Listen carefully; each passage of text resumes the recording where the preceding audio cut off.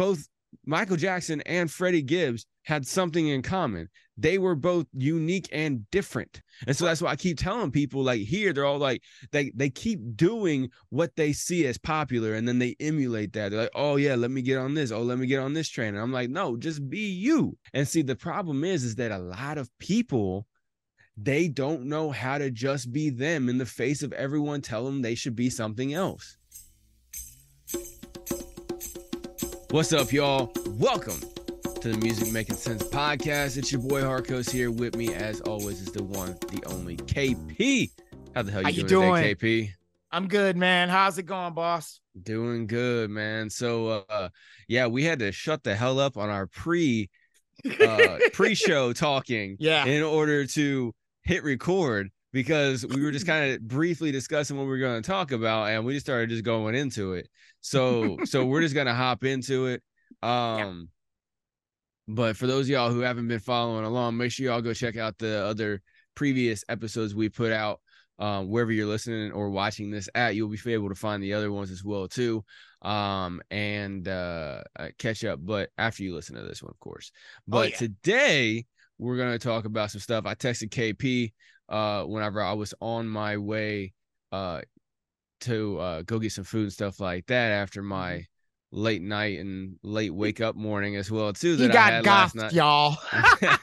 It's not the first time, but for those of y'all, I was up to like 3:00 in the morning with some goth chick last night, and but me and her have been messing around on and off for like a year now, so it's not like it was my first time, but first time KP ever heard about it, so that is what it is. But yeah, I get up at like 7:30 in the morning, so to stay up till 3, I did not want to get up, and so I was like, I woke up finally. I got out of bed like 9:30.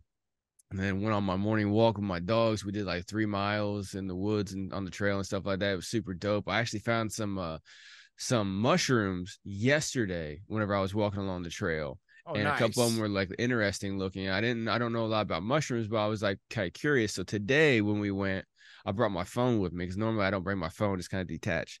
And I brought my phone with me and like took some pictures, and I was like doing the Google Lens on it and stuff like that. I'm going to do some more research into it a little bit later, because there are some pretty cool ones. I might end up just like throwing the pictures up like right in here or whatever and post at it. But yeah, and then, I texted KP when, told him, hey, it's going to be a little bit of a late start today.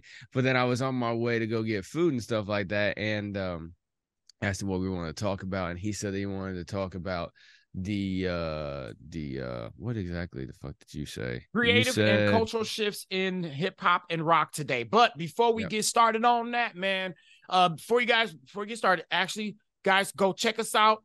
If you don't like, also you guys make sure you like, subscribe to our channels on YouTube. We're all over social media. We're also on Locals and what's the True other Social and True Rumble. Social, True Social. I'm trying to stay on top of that. There's no scheduling option for scheduling posts on there, so you have to manually post it when you want to post it. It's kind of a pain in the ass, so I can't like post like one a day like I do on all the other posts, like we do on all the other socials and everything. But yeah, you go to musicmakingsensepod.com. It links in the description below wherever you're listening or watching right now, and you can find all the social platforms. Make sure you go follow us and everything. Our Facebook page is at the time of recording this, beginning of August 14th. It's at like 125 likes and follows and stuff like that so far. So, and we only have 4 episodes out at this moment when I'm saying this. Obviously, we're like at episode 7 by the time you're listening to this, but still, because we have a couple of buffer episodes just in case our schedules fuck up and stuff like that. But make sure you go like, share, follow, subscribe to us. We try to post at least 1 post a day, sometimes 2. Every single day. They're all clips of the show, or they're other things that we find interesting on Instagram, Facebook, everywhere you find TikTok, YouTube Shorts, everything like that. Yep. So and I also want to give a big I want to give a rest in peace to a guy I think was a very huge contributor to hip hop. I want to give my rest in peace and condolences to the family of Magoo. If you guys don't remember Timbaland and Magoo, you guys remember how Magoo was Magoo was, I think, was so quintessential, so essential in the sound of bringing that Virginia sound and just helping us, look at hip hop in a different fashion, which I think, and it's weird that I'm saying that because I think that with our topic today, Timbaland, Missy Elliott, and Magoo are huge contributors to the shift that we're going to be talking about today within hip hop and also in rock in rock music. So I want to just say, get big rest in peace to him. And I just remember him because I remember when he came out with that Love to Love You, that song, and Up Jump the Boogie, and just his voice, that I know that you could get to know me. And it's the way he flowed, man. I just loved his voice because it was like, oh my God, this dude sounds weird as hell, but that just the way he kicked it, it was just cool because he kind of had he had that Virginia twang with a little bit of like Q-Tip. Because you hear that, like when Q-Tip rap, right? Q-Tip has that really, like, his voice is like really, right. I love their voices, man. I do. And to hear the way, and the fact that he could flow, he had lyrics, he could bust, man. So I definitely want to say rest in peace to him, man, because he opened the door to something. Him and Timbaland, they definitely opened the door to something different in hip hop. Yeah. And so my condolences to their family, to his family, to everybody that knew him and that loved him. Rest in peace, Magoo. We're thinking absolutely. Much love. Absolutely. Yeah. And when KP, he actually messaged me that whenever I was driving, he said, man, Magoo died of a suspected heart attack. I thought at first he was referencing like Joe Biden, calling him Mr. Magoo, but he was like, no, the actual Magoo. I was like, oh, okay. Because I started looking through my newsfeed. I'm like, I figured I would have got an alert if the president fucking died. But that would have been something. Yeah, dude, it would have been all you would have heard that one. Yeah. But for the YouTube censors, I don't wish that he died. I'm just saying, I thought that's what he was saying. That's what happened. But unfortunately, I got to make that disclaimer because of fucking all the censorship. Oh, I know. But I'm not laughing at the fact. I'm not. Yeah. It's just funny that. But he is like Mr. Magoo. Yeah, he looks like Mr. Magoo. No, it's funny. He can't see. Don't know where the fuck he's at. Just random shit. Just random shit. That's what it's like Magoo. I'm like, what, Mr. Magoo? And like, no, actual Magoo. I'm like, oh, fuck. All right. Because tell our age, right? Well, there's that too. But for those of y'all who don't know, like KP, he's a big rock and metal dude. I'm a big hip hop guy, but I love hip hop too. But right, yeah. But KP also does know and love hip hop as well too, but not as much as rock and metal. And then like I know rock and metal shit, and I grew up with that shit as well too. But I love hip hop, resonate with it a little bit more. So we both know about rock and metal and hip hop, in the opposite ways of each other, you know what I'm saying? Like, and even in the sense of and even in the sense of relativities and similarities, because of, like we've talked about, the relativity of being, being a white kid in hip hop and a black kid in metal and rock, right? We spoke about that. But the one thing that I want to touch on, guys, is, and I know that it's been a thing that I try to avoid, within this conversation, or even within the podcast, I was trying to really avoid it. But I do feel that it's something that needs to be addressed. And the fact that we are both, we're both black and white men who are, one is into hip hop, got Park Susan, who's into hip hop, and me, who's into in metal, right? And the thing is that we don't talk, I think that we don't discuss enough, or every time it's brought up, not saying, not between us, like you and I we'll discuss it, but I think that every time it's brought up, the first thing that's said, and it's majority by, especially within the white community, it's always brought up about, why does everything have to be about race? Right. Well, it does. And I think the elephant in the room is we're looking at, and the question I ask is with our topic, which is the creative and cultural shifts within rock and hip hop today, right? And with that, we started talking about, and we watched a couple videos. Shout out to Fantastic Hip Hop, that we were watching the video about how hip hop is changing and the change of it. And we're gonna show some video. We're gonna show some clips of it, guys. So yeah, just get ready for that. And shout out to a video I made, and shout out to Punk Black and Dragon Baby T for sharing the love on this video that I created, where I asked, is rock dead? And then I brought up about how the shift is actually where you're starting to see a lot of artists of color in rock and metal today. You're starting to see them on the Spotify playlist as well. So as we were, and Hark and I were talking about this, and I had brought up about, when I brought up about the song that's just came out as well with Tom MacDonald and Adam Calhoun.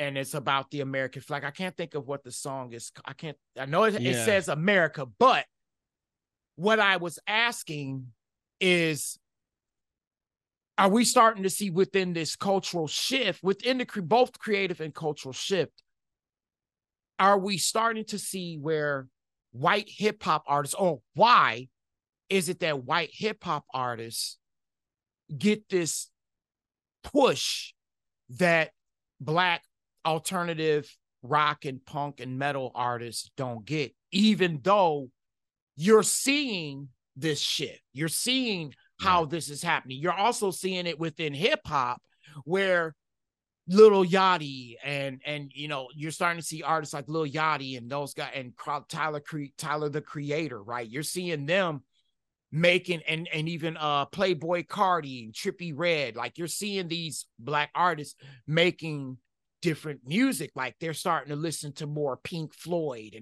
and even Little Uzi Vert, right? You're listening to these artists, Black artists, who are getting this push. But at the same time, an artist like Adam Calhoun and Tom MacDonald are able to get over 1 million views within a week, or even within the 24-hour viewing, within a 24-hour viewership. Right. Now,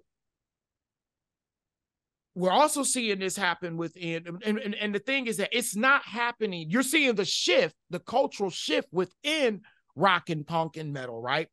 But you're not seeing the same, what's the word I'm looking for? Yeah, you're not seeing the same velocity and rate. You're not seeing the same rate. You're not seeing it come at a rapid rate. Right? So the question I ask is, why is that? So like, and before we get into asking, and before we get into that, answering the question, which I'm going to let you go ahead and do that, Hark. But let's go ahead and look at some of the videos that we were like, let's look at one of the vids that we were looking at. And which is this one right here, where shout out to Fantastic Hip Hop. I'm going to subscribe to this young man, because I like his content. But I'm going to go ahead and start from the beginning, just to kind of get you guys going to why this topic is so important to me. And also, as you can see, I've got another video here that's talking about something weird is happening in hip hop. And there's a lot of reasons why I speak on it, because of just being at my age and the fact that I watched a lot of watched the shift in hip hop.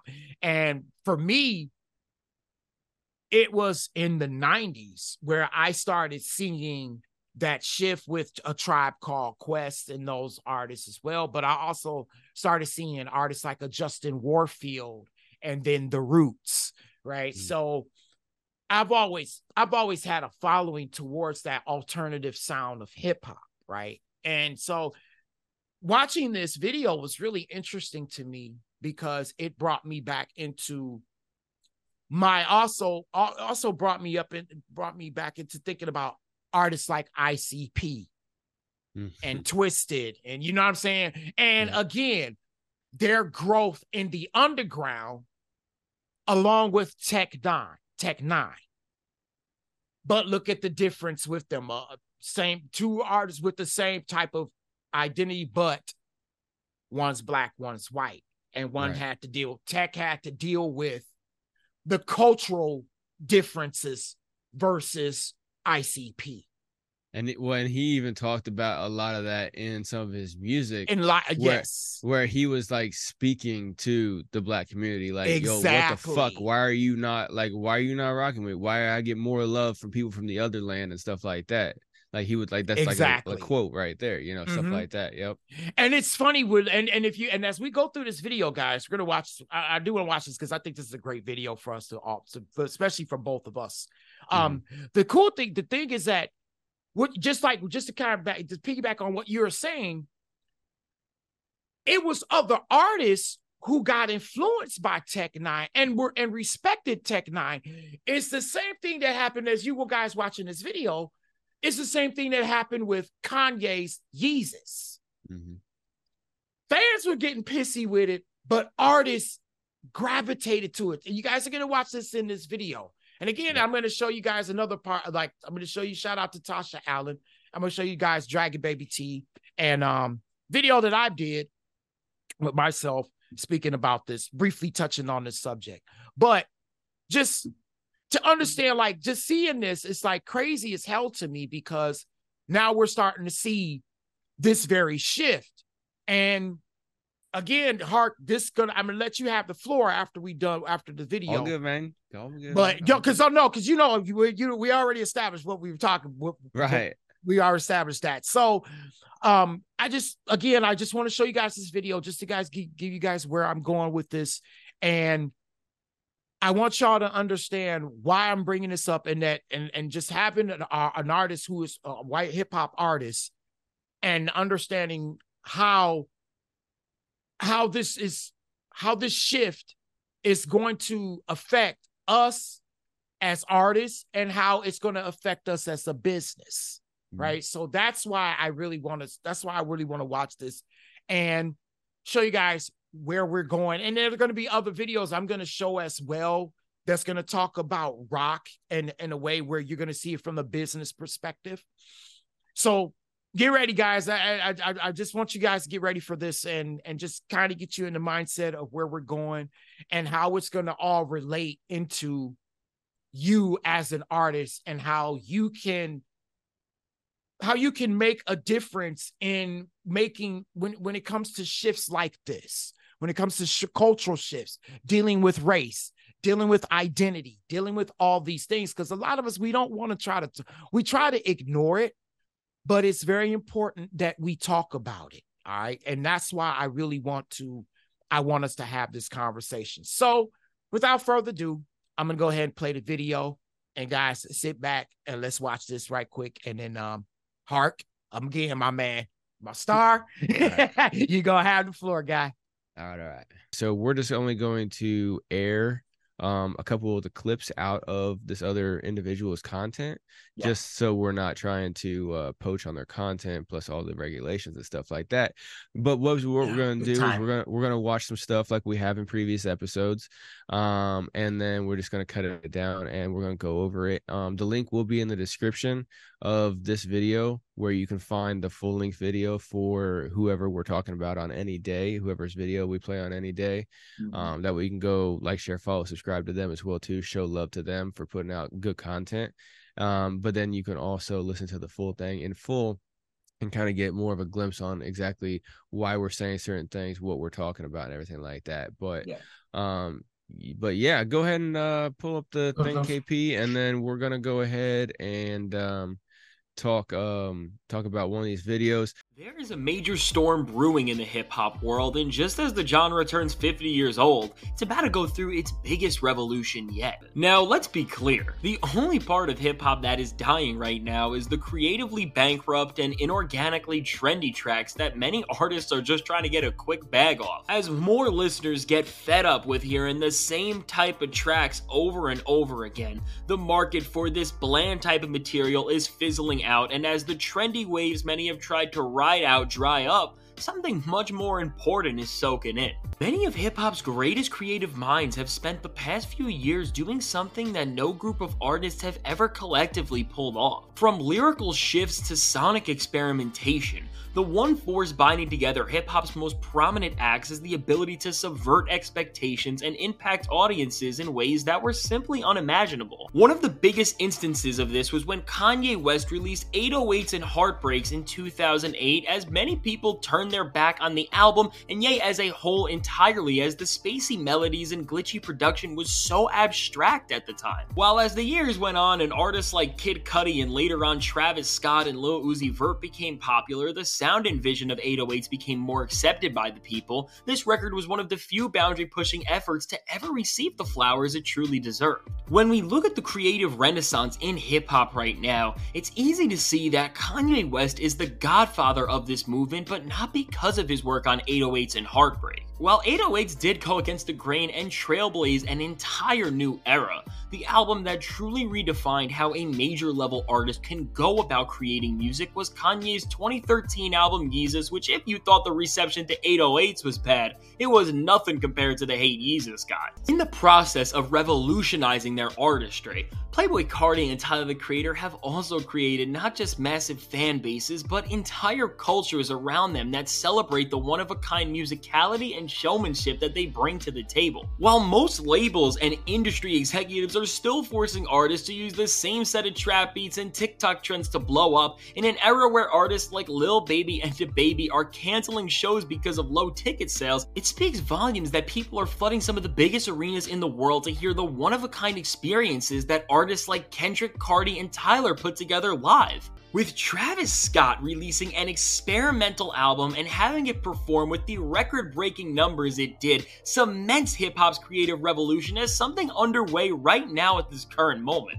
By now interconnecting the A-list of rap with subgenres like cloud rap and abstract hip-hop, the exciting material that rap has to offer to the masses is greater than ever, and this will allow for the creative revolution to thrive. So when we look at the current state of hip-hop and see so many rappers on the A-list pushing the genre forward and challenging the conventions of what's accepted, and beyond this receive more acclaim and praise from fans than ever as a result, it is clear that hip-hop is about to change forever and we are entering a creative renaissance. So that is a good video.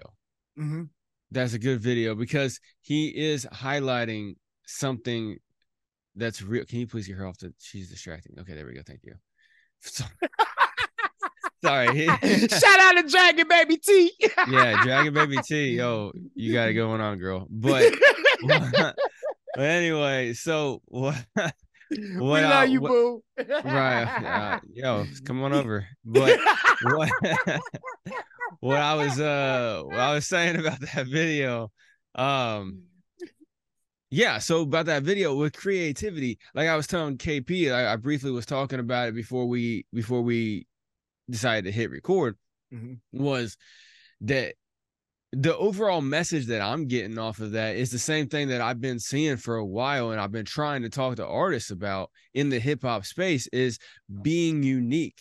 You know, right. Be you, be whatever it is that's you, be you, because that's going to resonate with people way more than being the fake. Like I said on, I think it was like episode 5, where I was talking about how, you know, Ja Rule never really made it to where he wanted to be because he was mixing love songs with murder and shit. Like, right. Yeah. Like you know, like having that.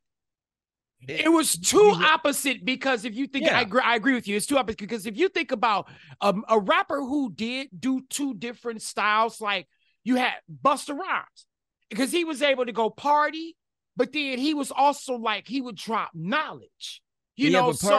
But party and knowledge tracks have been something in hip hop. People would always have, like, on their album, they would always have, like, this whole wall right here. They would always have a couple of, like, pop or party type of tracks. Right. But no, what I'm saying like, is the rest of it would be like knowledge and bars and fucking and what I'm saying, and what I'm saying is that he was able to do that's a formula that can breed success.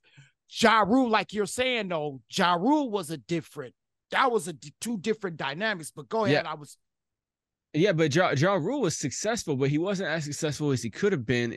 But that's the problem, though, is that I think what held Ja Rule back is similar to the same thing that's helping Tyler the Creator and Playboi Carti succeed. And that is that the medium of consuming the entertainment today, which is the internet and streaming services, and the ability that you have as an individual to find exactly what you enjoy and live within that realm is totally different than it was anytime before the internet. Because before the internet, you only got what was fed to you basically on the industry, unless you went to like local live shows or whatever and saw something new or unique or whatever. Or you only walked in the record store and you actually scrolled through you went through and searched for stuff. But even that required a certain level of in capital needed in order to get into record stores. And then sometimes you'd only be able to get in the record stores that you could actually drive to. You know what I'm saying? Like for instance, you want to talk about ICP. When ICP first launched their first album, the Riddle Box, they would actually go into the local record stores in Detroit and buy their own copies so that the record store would actually place more orders. Yeah. And so like they had to actually do that in order to get their shit up. And they were unique as fuck in their time as well too. Over time, me personally, like so when ICP first started blowing up, my dad heard about them. He got really, really into them. He passed it on to me. I got into them there for a little bit. And then after a while, it started being really, really, really repetitive to me. And I kind of fell off, and then I started getting into Pac and everything like that. And then it kind of like went a different direction.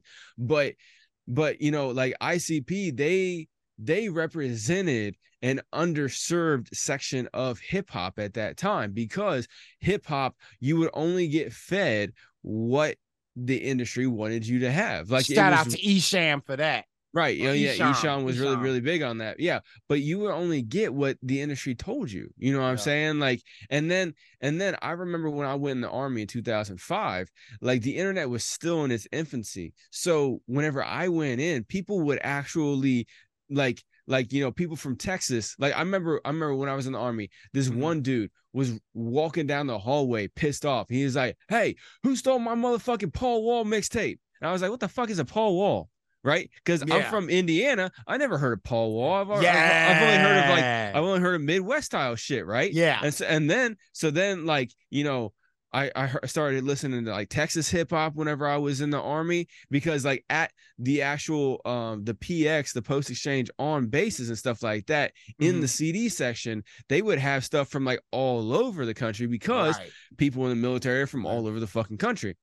And that there's that, plus you were hanging out with other people. You know, I'm from Indiana. I was hanging out with a dude from Georgia, a dude from Virginia, and a dude from California that we were all hanging out and stuff like that. And that's when I first heard about E40. That's when I started first hearing, like, you know, a couple of my guys were from New York. They turned me on to Dipset. You know what I'm saying? Like I started hearing all this different kind of stuff, because the only thing I ever heard was what was on the local radio station where I was at, or on like MTV, BET and stuff like that. That was it back then.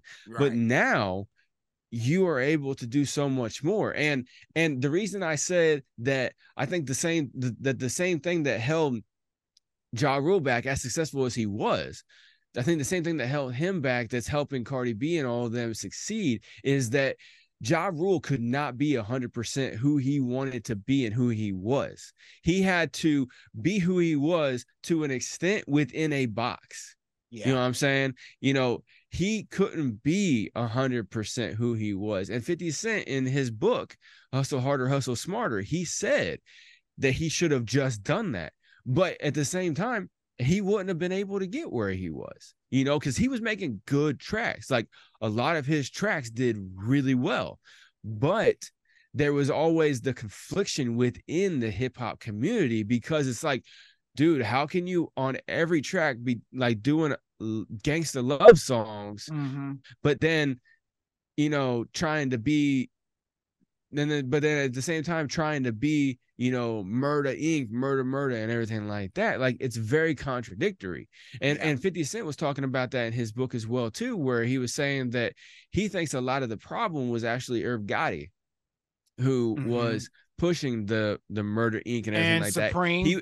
that. And that they were trying to go the gangster route, and Ja Rule was like, that's not really me, but okay, let me put on a bandana. And then everybody was like, oh, you want to be Pac, right? Like all that shit, you know what I'm saying? Because he couldn't be who he was. But now people like Playboy Cardi and Uzi Vert and everything like that, you know, people can be who they want to be now. And I think that is the revolution within hip hop, but it's not just the revolution within hip hop, it's the revolution within all music and all creative entertainment, is that the ability to put your hands on what you fuck with the hardest is so easy now. And you can get into that little micro nation, is a term I coined a while back, is like you can develop your own micro nation as an artist, and you can have all of your people within your nation and you can talk directly to them.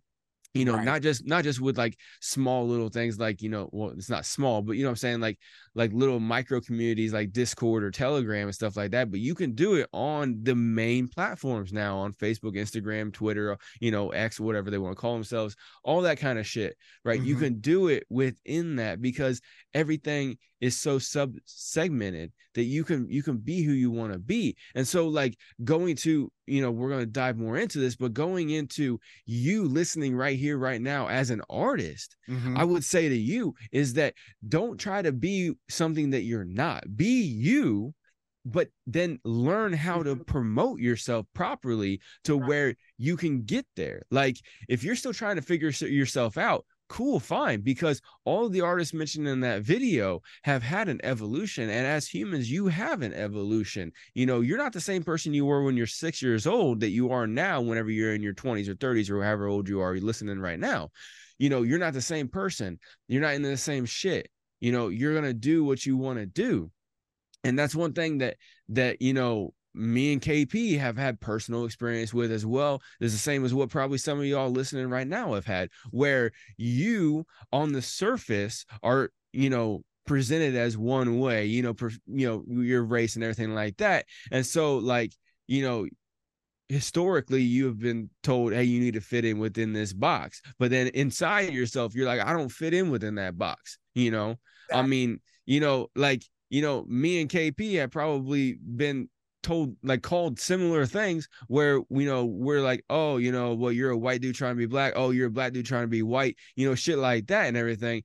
But that shit doesn't really happen anymore. Like, that's one of the things that trips me out the most, is that all the shit that KKP can probably relate, all the shit I went through growing up in middle school and high school, whenever I was wearing baggy clothes and listening to fucking, you know, Pac and Snoop Dogg and all that shit. And all the motherfucking preppy ass dudes, which was like 98% of the fucking school, they were all listening to either like rock, pop, or country. And they're all like, oh, well, you trying to be black? And me and like 5 of my friends, the only other motherfuckers like me, were like, no, we're just us. This is what we like. And like the whole time, oh yeah, you just want to be, you know, oh yeah, that's, you know, that's Harcoast over there, he just wants to be black, you know, blah blah blah, shit like that. And but then like, you know, 28, 29 started changing shit a lot, to where all of a sudden like everyone's listening to hip hop, and I'm just like, fuck all of y'all, like right? Because I'm like seeing all these people and all like the stereotypical looking people that used to talk shit to me, they're bumping the newest fucking hip hop track, and I'm sitting here, I'm like, go fuck yourself, right? But at the same time, I've cooled down since then. But like 2008, 2009, I was having some issues, because I'm sitting here, I'm just like having an identity crisis, because I'm like, this whole time I've been told that I'm trying to be something that I'm not, but in reality, I'm just me, and this is what I am. This is what I resonate with. Like I tell everybody, fuck, I didn't just go buy these CDs yesterday. I bought these CDs brand new when they came out. You know what I'm saying? Like that's who I've been, But yeah, I love rock and hip hop, Pantera, and all that kind of shit. I mean, fuck, a couple episodes ago, I was wearing a Metallica shirt. Like, I like rock and shit like that too. I was raised on that. Like, my dad was a Kiss Army fucking, member. Right. For most of my life, and then Kiss did their second farewell tour because they can never stop doing a farewell tour. But like they did their second farewell tour, right? And then right around the time they did Psycho Circus, that's when he first started listening to ICP a little bit, and then it kind of went from there. And now he's like big into that world, but even that world is like disintegrating into some other shit that is all unique and everything like that too, and he listens to some very unique shit now. Right. And like people like Tyler the Creator. I mean, one of my kids loves Tyler the Creator music, and I've only ever heard like 1 or 2 tracks from Tyler the Creator, right? And this was before like my son started listening to it and shit. So it's not like I rubbed off on him.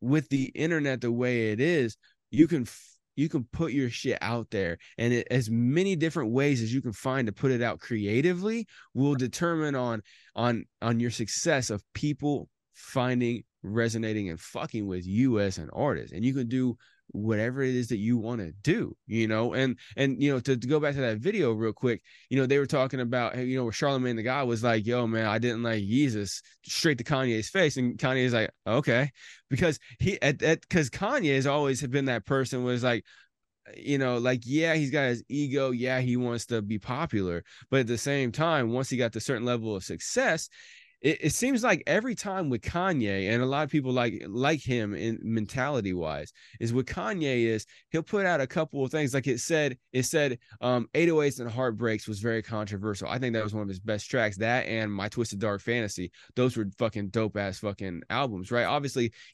amazing albums, right? Obviously, College Dropout and Graduation were iconic, but whenever he dropped 808s and Heartbreaks, it switched everything. So he was riding Graduation and College Dropout and the hype from all that and the popularity he was having. And then he went 100% unique and experimental with 808s and Heartbreaks. And everybody was like, whoa, what the fuck?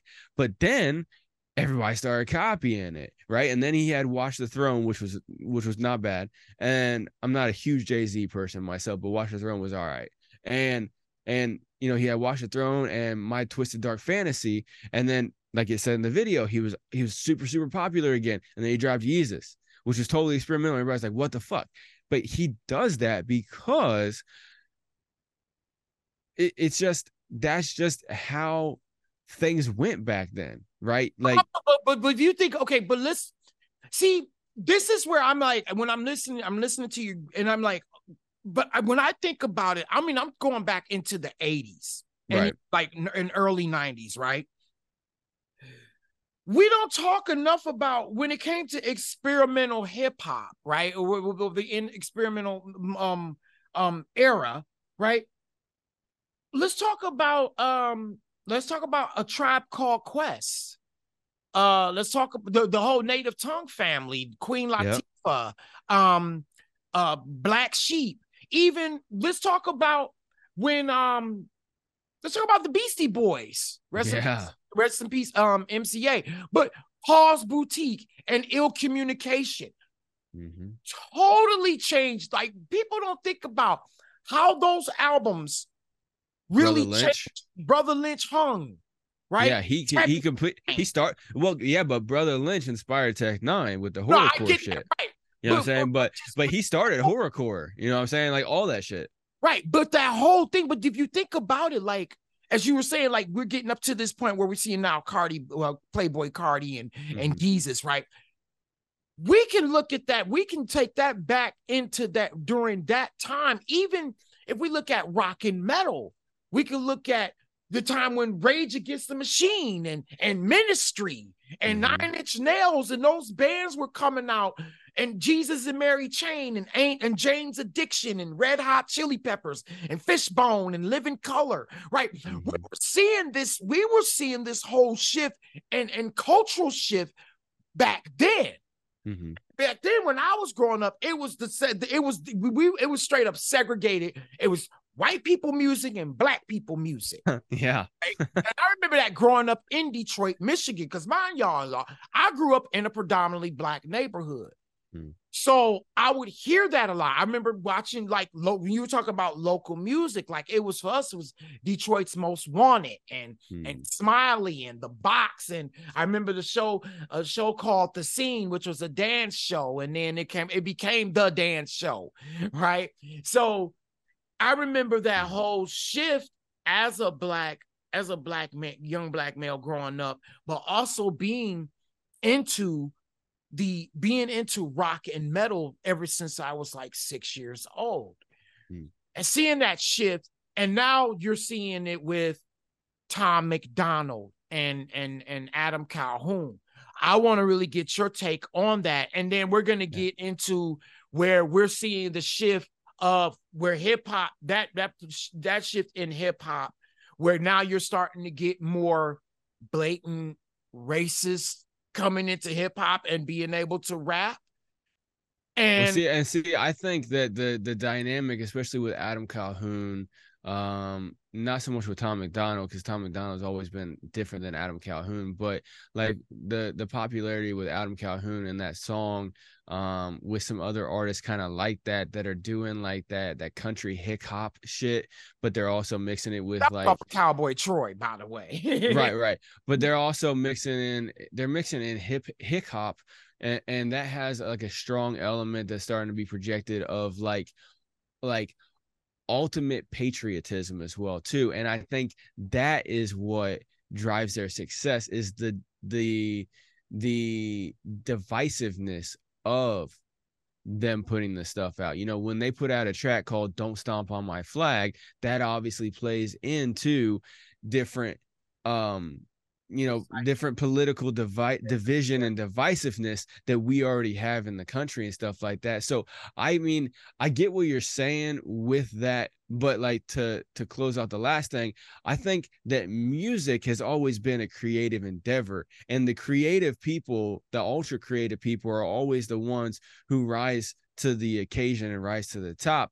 And then that's when the industry comes and plucks them, uses them, clones it, because it's a new thing. The industry's always finding the new things, cloning it and trying to monetize off of it, because that's just the machine that it is. It is what it is. Right. As a business, any kind of business you have, you always want to be as relevant as possible so that you can monetize and make as much profit as possible and be successful. That's what you want to do. And so that's what the music industry does in every genre. You know, like Pantera used to be a fucking glam rock band, with fucking, instead of Dimebag Darrell, it was Diamond Darrell. You know what I'm saying? Like shit like that. And then, they heard on tour, they heard a different sound, and then they fucking took that sound and went with it. And that became Pantera. And then they set the scene running, with Pantera. And then they changed their whole look and shit. They changed their whole look, and Dimebag Darrell became Dimebag instead of Diamond Darrell. Instead of having diamond studded shit, he dyed his fucking beard red and shit.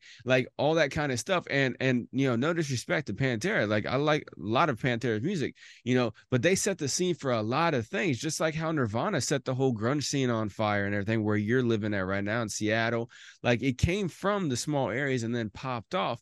It's just, I think what it is nowadays is that it's popping off and coming out of seemingly nowhere faster and easier, and without the control of the music industry machine actually plucking it and putting it into the stream, right? People can scour the internet and find whatever they find interesting and resonate with it, fuck with it, and dive deep into it without anybody, putting it in front of them. I'm trying to think of the word. It starts with the C's, where you gather things up. And I didn't hear what you said. I said, like, shove it down their throat. No, not the shoving down his throat thing. Anyway. No, it's not correlating or whatever. I don't know. I can't remember what it is. But anyway, without somebody selectively finding things and putting it, saying, okay, we're the entertainment industry here, being entertained by this. Now it's individuals who say, hey, I'm creative. Boom, here, what do you think about this? Boom, here, what do you think about this? Like I said on one of the earlier episodes, where I'm saying, you know, marketing your music is basically like taking your genitals out and putting them on a table and in front of a lot of people and be like, hey, what do you think about this? I made this myself, right? That was a crude but funny example about what creativity and what your creative outlet and expression and product is of your music. Oh shit. What that is, it on the stage nowadays, you know, and that's where the internet and all the social media and everything like that is very, very good. And like that video also said too, the TikTok trends and, you know, trying to stay up on the hottest trend and trying to sound the same as everybody and shit like that, that doesn't work. You know, like I told somebody one time, so here in Indiana, where I'm from, people always say a lot of things like, oh, nobody ever comes out of Indiana. Well, I'm going to put Indiana on the map and blah, blah, blah and everything. They're like, the only people they've ever came out of it all the time is from that damn place. Right. But they're like, you know, like in hip hop mainly, like they're like, oh, nobody ever came out. The only people that ever came out and made it big were Michael Jackson and Freddie Gibbs. And they're both from Gary, which is damn near Chicago, right? Because it's like right outside Chicago. Right. And I'm sitting here, I'm just like, yeah, but both Michael Jackson and Freddie Gibbs had something in common. They were both unique and different. Like you listen to Freddie Gibbs, he does not sound like anyone else, right? But anyone else before him, let me say it like that, because there's a lot of people that have started emulating his style and shit like that. Mm-hmm. And he even said that in the interview one time, because I dove into Freddie a little bit. I like a few of his tracks and shit, but I dove into a few of his like interviews and shit. And he like, because I saw him on Joe Rogan a couple times and shit like that too. But he was like, look, I came up with my own style so I could stand out. And so that's why I keep telling people, like here, they're all like, they keep doing what they see as popular and then they emulate that. They're like, oh yeah, let me get on this. Oh, let me get on this train. And I'm like, no, just be you. But see, the problem is that too. A lot of bands out here do that. Right. But see, yeah, exactly. And see, the problem is that a lot of people, they don't know how to just be them in the face of everyone telling them they should be something else. You know what I'm saying? Like me and you, I grew up in a mainly white fucking town. You grew up in a mainly black area, right? But we were into shit that was not mainstream. Like I was not, you know, like, yeah, I was into rock and stuff like that, but like I wasn't into country music and all that shit. I still am. It's not, you know. My grandparents were, and that was the crazy part. My grandparents was totally country music. Yeah, there's that too. But that era, grandparents were really big. Country music was really big at that time. Oh yeah. But like, you know, to kind of go into what you were wanting to talk about with the whole how Adam Calhoun and them were getting a lot of exposure, but like a lot of these newer like punk and rock and metal bands with mixed race groups, you know, or black frontmen or what have you, are not getting a lot of things. You know, I think it's a very complex issue. So like, yes, obviously there is the elephant that, you know, white skin culture, no matter what it is, white skins get pushed a little bit more than black skins unless they're the token fucking lackey, right? Type of shit, right? Mm-hmm. Yes, it happens. It sucks. It's fucked up. It is what it is, right? Yeah. But I mean, you can only do so much about it. You can march in the streets all you want. You can protest all you want.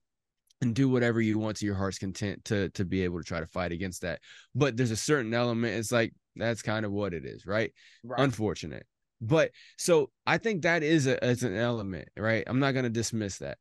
But what I also think the element is as well, too, this is multifaceted. Another point of it is that over the last decade or more, 10 to 15 years, hip hop has and rap in general has gained such a huge market share in the entertainment industry that it is doing more mainstream numbers than what rock, punk, metal, and like any of the other like that kind of genre, non-hip hop, is able to do, just because it's so it's pushed more by the entertainment industry, and it's also just so prevalent. Like I just said, like when I grew up, me and 5 of my friends were the only ones that listened to hip hop in my whole school of, you know, middle school, high school, everything like that. My whole school, hardly any of us fucking listened to that shit, right? Mm-hmm. And now it's like most white people listen to fucking hip hop music, right? And it's just so prevalent, you know, like every race, you know, I'm not just gonna keep it black and white, but definitely. Like, it is so prevalent in our culture, hip hop music, rap music, and you know, if you want to get into it, we can. There is a distinction between rap music and hip hop music. All right, rap music is more like the poppy trending type of shit, and the hip hop music is more the shit that I resonate with, where it's like conscious music, you know, fucking raw lyrics, talking about real shit, you know, not just being like, oh, I'm popping bottles, throwing fucking hundreds and fucking hookers, right?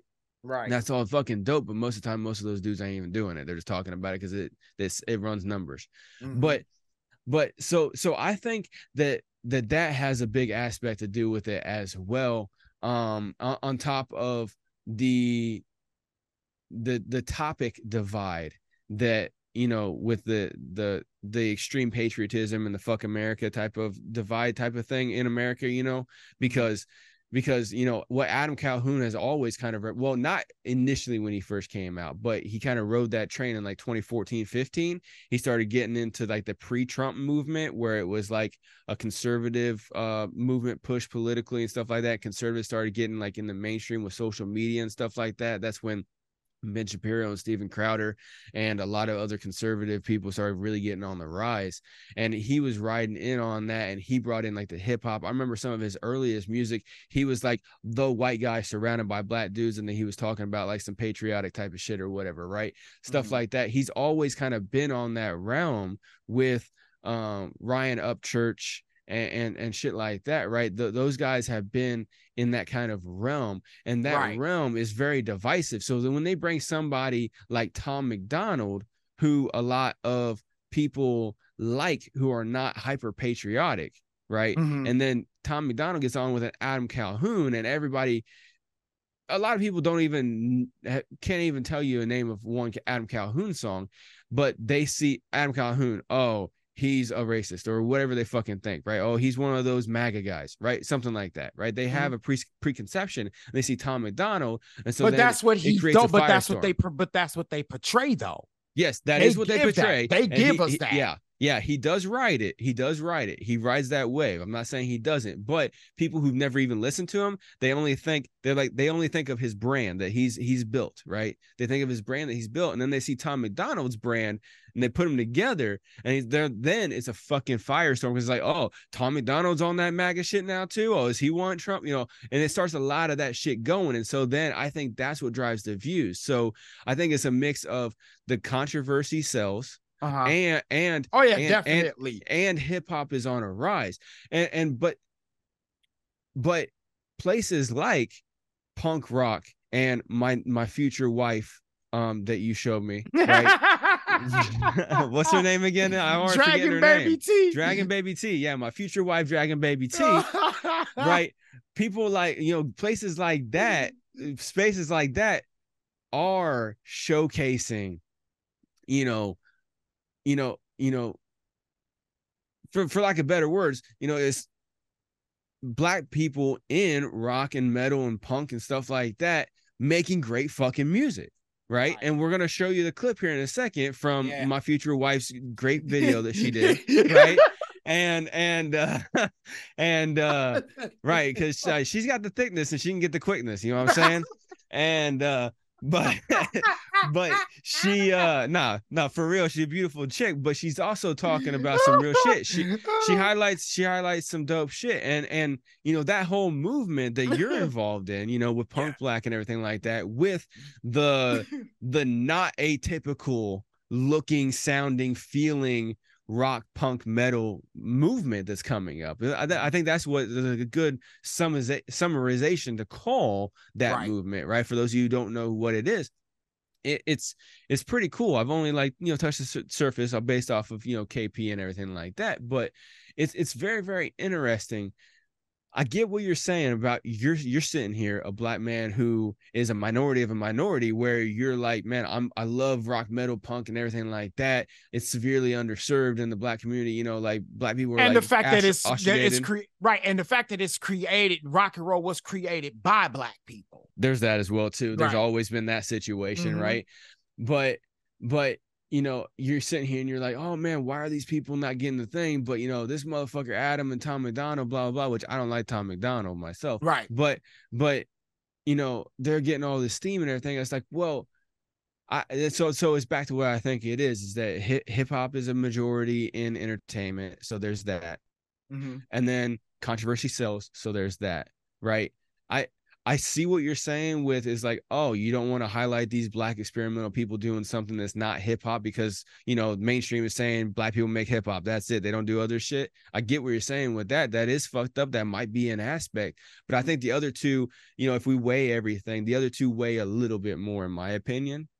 I'd just like to see what you think about that hip hop being a mainstream music genre and controversy selling weighs a little heavier than keep the black man down type of shit. Like, I'm not saying it's not there. No, you're right. You're right. Because when you think about it, because if you look at it from that perspective, and I think about, and we're gonna look at a couple of bands, but we're looking at one of the bands, one of the artists, Cinnamon Babe. Okay.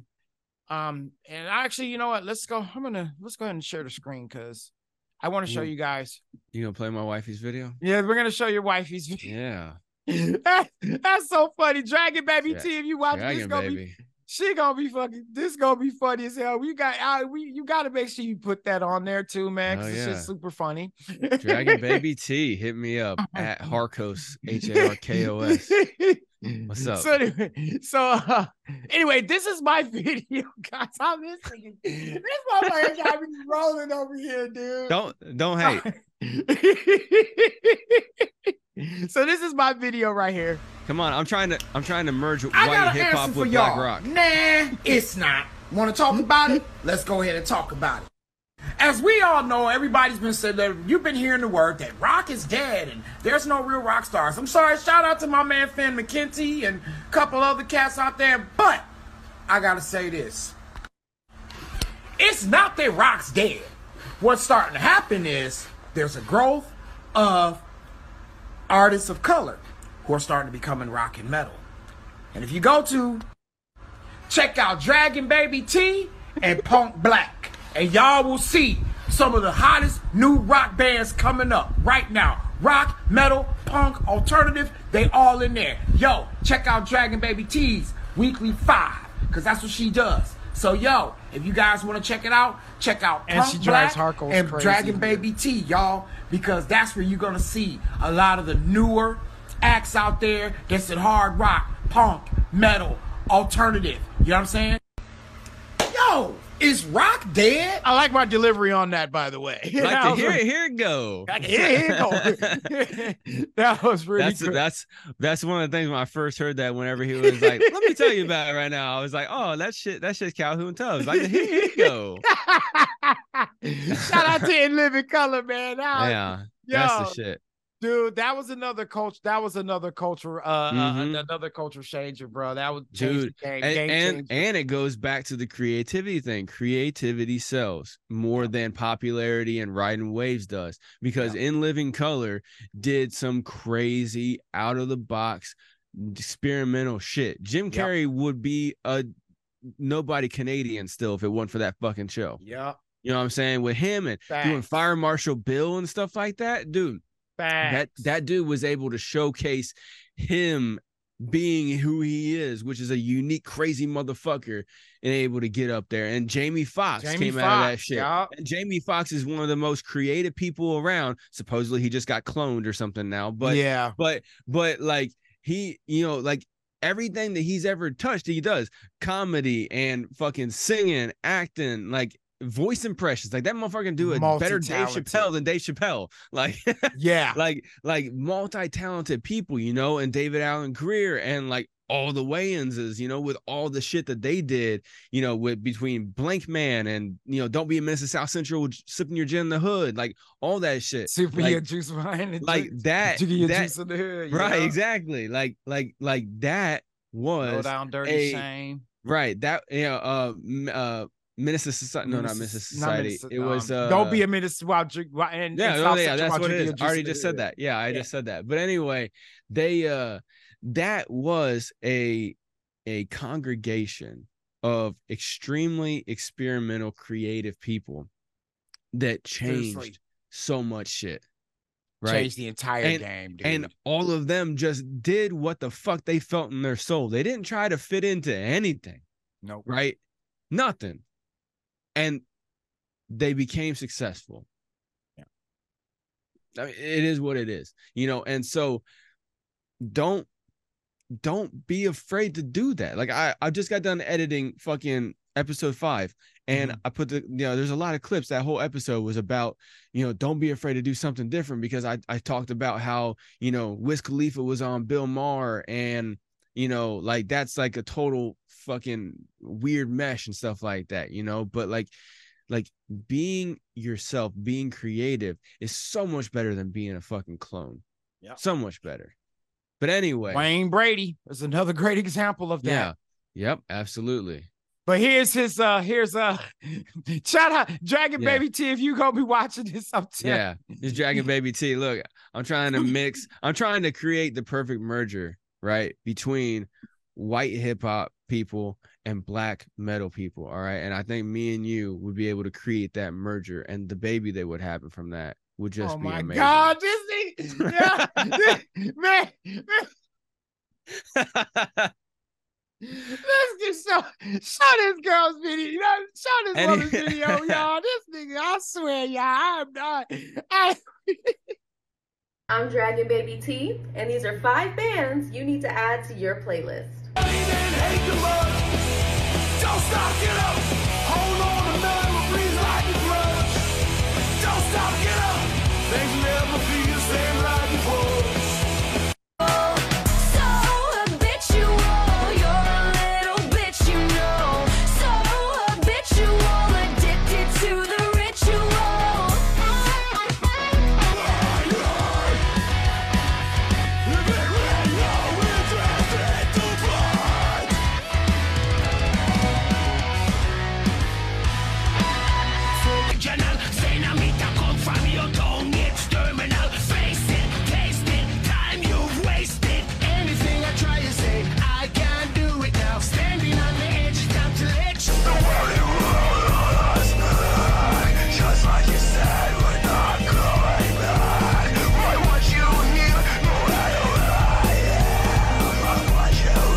I'm Dragon Baby T, and these are 5 bands you need to. That's a different one. Play the other one. Yeah, I'm gonna go to that one. All right, which one was it? I think it was towards the beginning. Oh damn, yeah. You don't go down. she starts looking even better down. It was right here. Here we are. I'm Dragon Baby T, and these are 5 bands you need to add to your playlist. You might reflect, vision's getting clearer. Diamonds in your neck, I'm not your enemy. That's why I live with no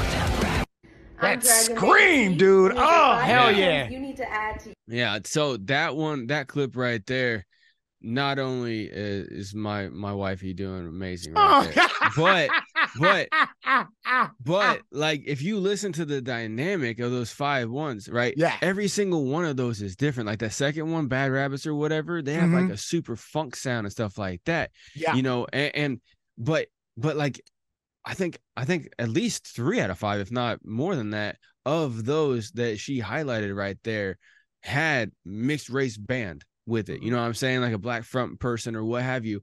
But it was still like dope music and it was very unique. Like, especially that Bad Rabbits one. Like that one sticks out to me like something crazy because there's that. And then there's like, yeah. And then there was like, yeah. And then there was like the fourth one in there. I can't remember all the names. My memory's not that great, but like that fourth one in there. It just like, doesn't matter. Yeah. Yeah. Dude had like a Rage Against the Machine shirt on and stuff like that. But that had like a Blink-182 almost kind of style, like that. It wasn't quite Rage Against the Machine, but it wasn't quite Blink-182. It was like in the middle, like that whole era in like the late 90s, early 2000s, like rock and shit like that, which is whenever I was listening to a lot of it, you know? But it's very experimental. And I get what you're saying. It's like, why are these bands not blowing up? You know, why are they not getting the attention that like Adam Calhoun and shit like that did? And honestly, like, I get like we've went over this like 5 times. I get one of your main pushes on it. You know, it's like, oh, you know, they're not wanting to highlight, you know, dope black artists and shit. But what I think it might be as well too is that the marketing for it is not hitting the same level of mainstream viewership. And awareness. There we go. It's not, the marketing for them is not hitting the same level of mainstream awareness that a brand like Tom McDonald and Cut Calhoun was much better than Adam Calhoun. Well, yeah. but like Adam Calhoun and Tom McDonald have built for themselves. And so it's all about building your brand, right? Which is tough in the face of adversity. I mean, like it that's just how it is, but you can still grow from that. And here's and all those groups, I mean, those groups are getting mentioned on, you know, my baby Dragon Baby T's Instagram, but they're also getting mentioned on Punk Black and stuff, which is a growing place. So like very growing platform. Right, very growing platform. So that micronation of that unique, diverse, experimental rock and punk and metal and everything like that has a place to live on the internet, which is amazing because it only ever used to live in KP's individual heart or Dragon Baby T's individual heart, or all these other people, like the individual. Now there's a place and all y'all can come together from all over the fucking world. You can hang out with some black Aborigine in Australia who loves fucking Bad Rabbits just as much as you do, or whoever the fuck, you know what I'm saying? Like, and you can hang out with some fucking, some dude in China who loves the same thing, or whatever. Well, maybe not China because they're locked down, but you know what I'm saying? Like, but still, people from all. But I mean, look at the band making one place. Well, look at the band. Was it Make the last one, with the hard, where the hard harsh ass screaming vocals. That shit, like, I love them. Like, as you saw me headbanging, right? So, yeah, exactly. But here's the thing what you're saying is also the fact that you looked at my video, and like I said, I got over 7,000 views on that video thanks to Punk Black and them tagging it and putting my name on there and stuff, right? So I realized that also gave me the realization of also presentation, right? Me being a representative of rock and punk and metal and being black and being queer. There needs to be more, instead of always trying to be the musician or the rock star or in the band all the time. Like, where do we need more of us being in the representation, giving representation and management and in administration as well. So that's where I was like, when I looked at myself on that video, and also us being podcasters, I started realizing, like, okay, that's it. And you really nailed it. You totally nailed it. It's about us, like artists like myself, instead of always trying to shine the light of me being an artist, shine the light of these other artists and being a representative, being a voice for them. Right. So that's something I really started. Now that's something that, you know, and I'm looking at myself now and looking at what we're doing. And it's like, yeah, this is it right here. Like being able to share these platforms. And even like another thing that I'm going to do is start working on my content to where I can have these shows where I'm showing the bands, like how shout out to Fantastic Hip Hop. Like me doing that and me showing my face, because Corey, shout out to Corey of Brand Man. He said that it would be cool if I showed my face more in these types of videos where I'm teaching, but at the same time working on content where it's not just me posting, it's me actually working on these commentary videos and then speaking about them and giving brief discussions on them, showcasing the artists, and really giving people a show. Right. Well, that's going to be good because, you know, in a way, you're a subject matter expert on those things. And so the best person to speak about it is you. Like, yeah, you know, you can repost and reshare like other people's created content that you see high value in.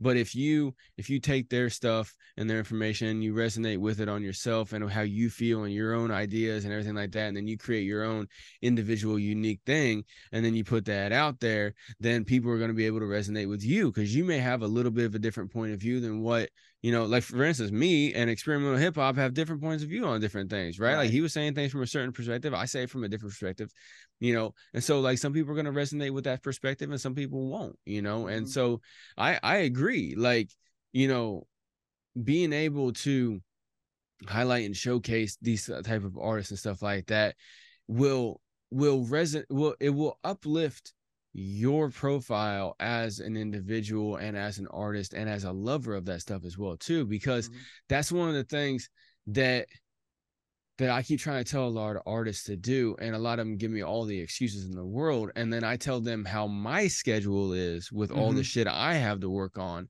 and they're like, I don't know how you do it, and then they still give me all the excuses about how they can't do it, right? What I'm trying to say is I keep trying to tell all these artists, I'm like, look, you need to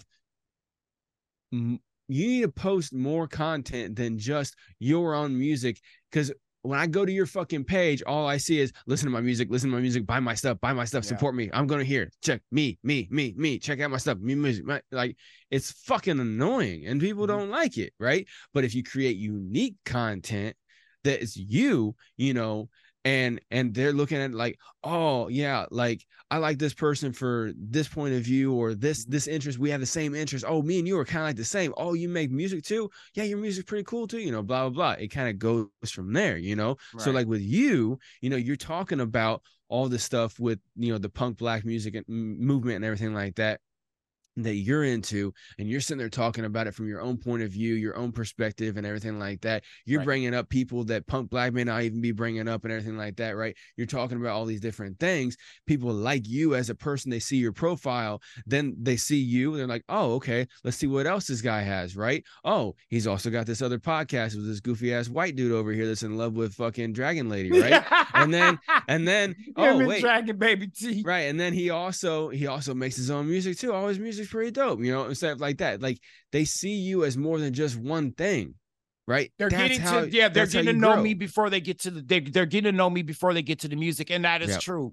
And artists, another thing too is like this, and if you picked up on what I had said, I had stated that, you know, you don't always have to just focus on being a musician or an artist.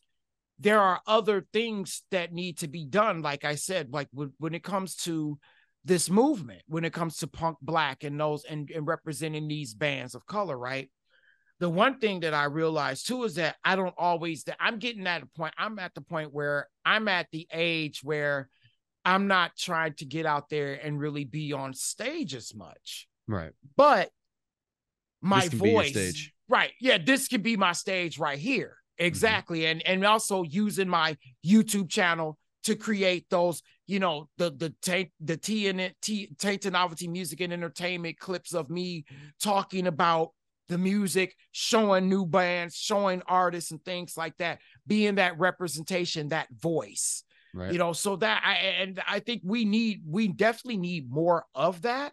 Mm-hmm. And so that's something I realized like, hey, as you know, and I still gonna put out music because I like doing the music like for our podcast. Like, you know, you able to put that conga flow on there, or me being able to work with an artist, an experimental free jazz artist that I've been working with lately, being able to give him drum tracks, right? Right. Being able to do different things, even like working on my BeatStars account, where I'm putting out different stuff on there, different experimental sounds, and even utilizing my voice with my vocals. And shout out to my boys, Ask Me If I Care.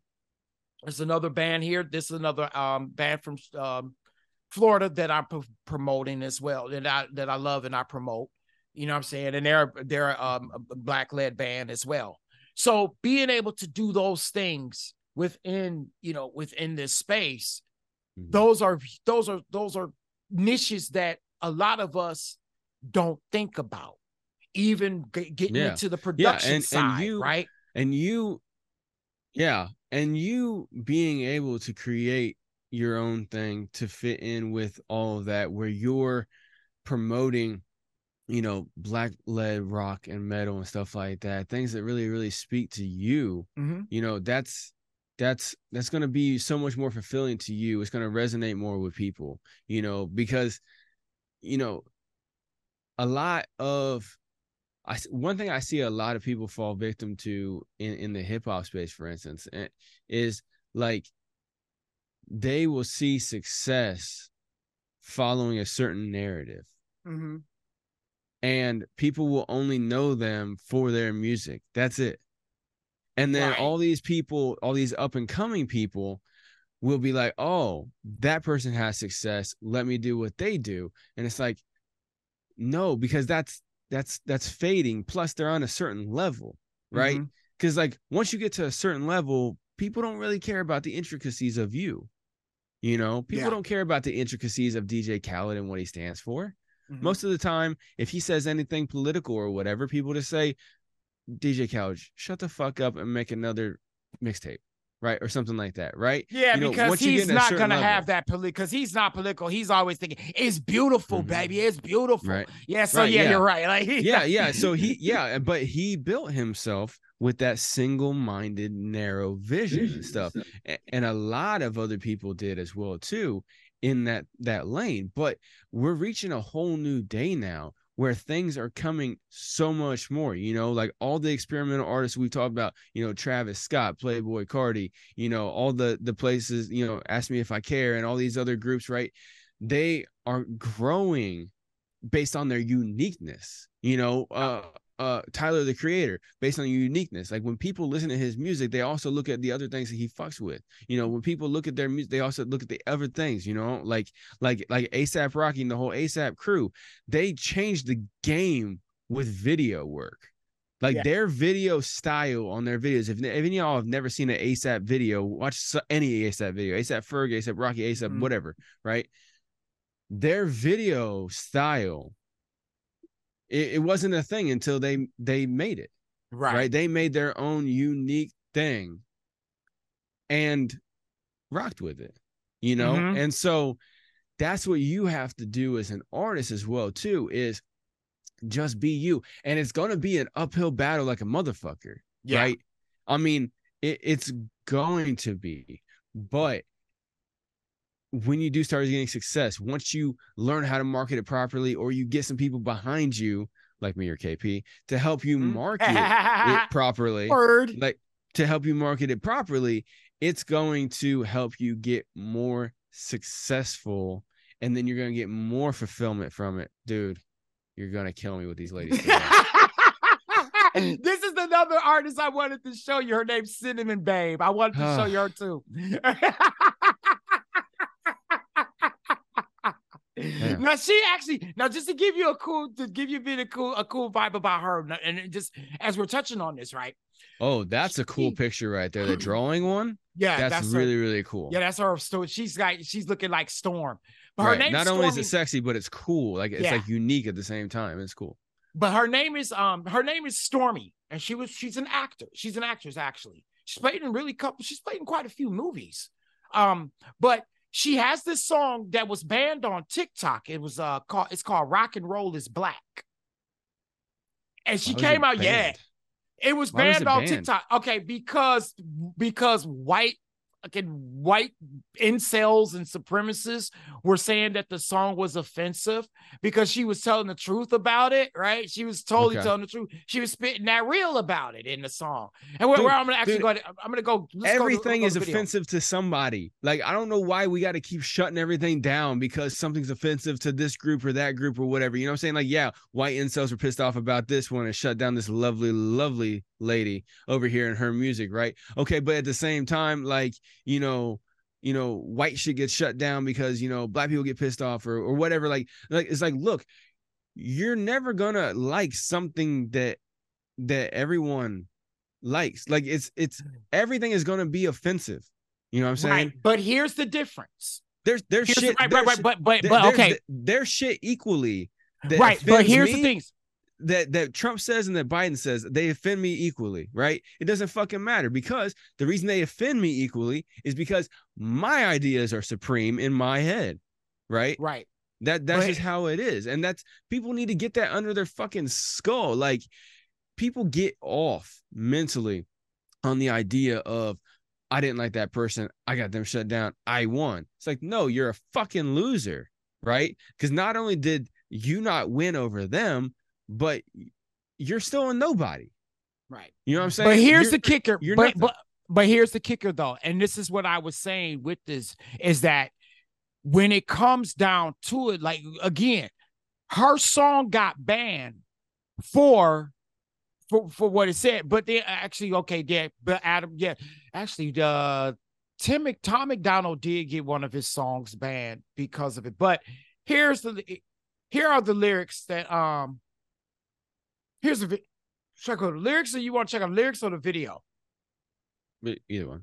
Lyrics fine. All right. Let's do lyrics. Do lyrics because let's just look at words. All right. Okay. So here are the words to that song. Taking my culture back. Rock and roll is black. I almost said hip hop is black. Rock and roll is black. All right, Hendrix flooding my bloodstream, rebel of this world. Hear my screams ready to push. Yeah. I can't say some of these words in here. Okay, so it says, let me read. It says, Hendrix flooding in my bloodstream, rebel of this world, hear my screams, ready to push the minority dream, the people who have died to have seen me seen. They hate to have my words so political, want me in my place to be traditional. Your image of me is based on fictional. I'm this deep individual ready to speak. You want to dress, when I dress how I want, they call me a freak. When I talk how I want, they call me a geek. Y'all niggas don't like me because you're weak. I'm not a doll or your little toy. I'm a crazy ass beast that screams off the boys. Well, actually, that scares off the boys. Scary. She said I'm a crazy ass bitch that scares off the boys. Get off my page if you're not ready for the noise.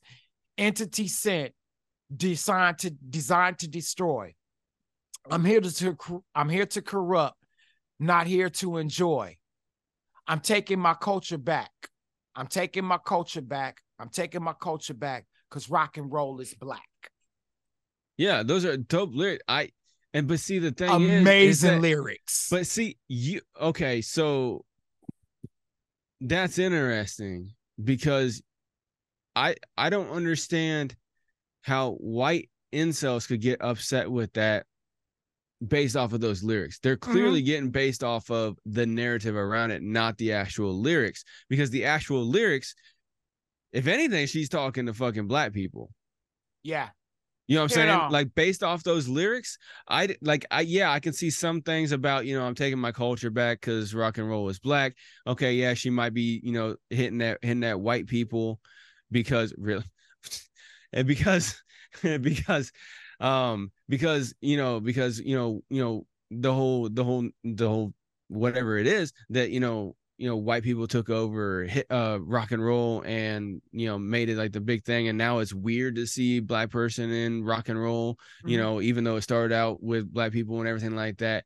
Like I could see, that's what I see more off of that. That's the only thing I could see that it's taking that would piss off any white people. But at the same time, it's like, who the fuck cares? Like, even if it was something totally different, you know what I'm saying? Like, this fucking shit is so fucking annoying. All right, but here's the kicker. To me, Right, I know, I get what you're saying, but okay, but here's the kicker, bro. And I saw what you typed in. Yeah, Adam Calhoun got a video. Yeah, and I think he was in Chicago when he said that.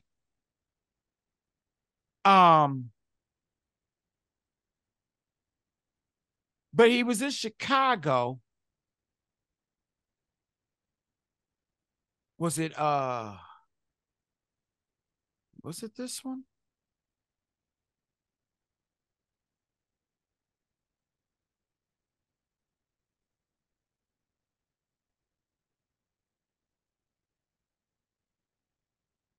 Yeah, here. Yep, this was the one.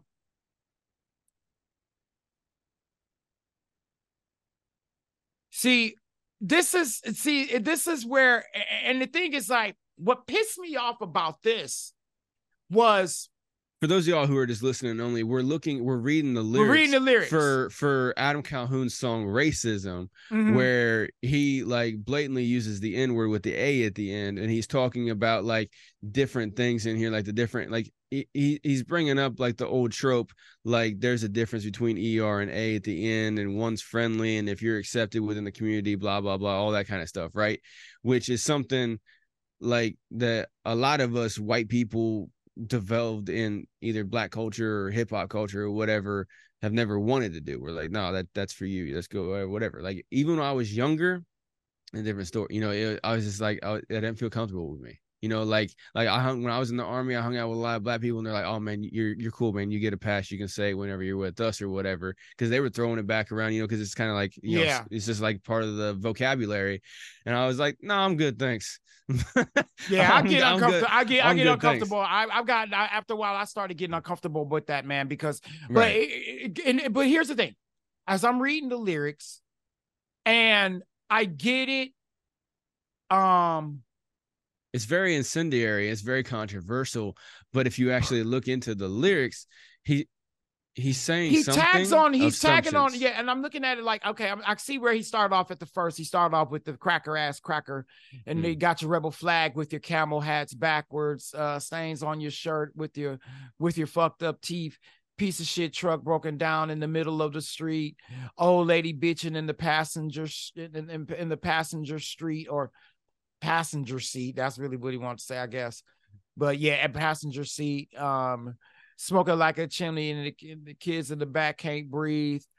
Got a kid on your lap, smack his ass if he speaks. Always wearing wife beaters because their ass getting beat. Okay, that's white trash. Yeah, so he's like talking about white trash shit, like super trashy shit, right? Yeah. Okay. But here's my thing. But it did so much controversy because he threw around the N-word in there. Well, no, I mean, as a white dude. Right. But here's my thing, okay? I guess what frustrates me is that he was able to do it, and and you know what's funny was that there were a lot of Black people who agreed with him. Yeah. But when it came to this song, when it came to Rock and Roll is Black, I did not see the same. And I'm speaking about Black people who come from the hood, Black people where I come from. Like we were talking about, from like the Gary, Indianas, the Detroit, Michigans, the Chicagos, and those Black people from the Montgomerys and the Birminghams and the Atlantas, right? Right. I didn't see this same energy for Cinnamon Bay. And I realized where it comes from. See, where it's coming from, and I'm noticing, and as I'm listening to you as well with this conversation. Yeah, but I want to know what you're going to say. Right, and this is why right. I am going to say something. That's why I want to, and I'm saying this, and that's why I was allowing you to have this conversation, because so then we can have this a closure where this is what I want you, is for artists, this is what I want y'all to think about, okay? I want y'all to think about a couple things. When it comes to creating music, okay?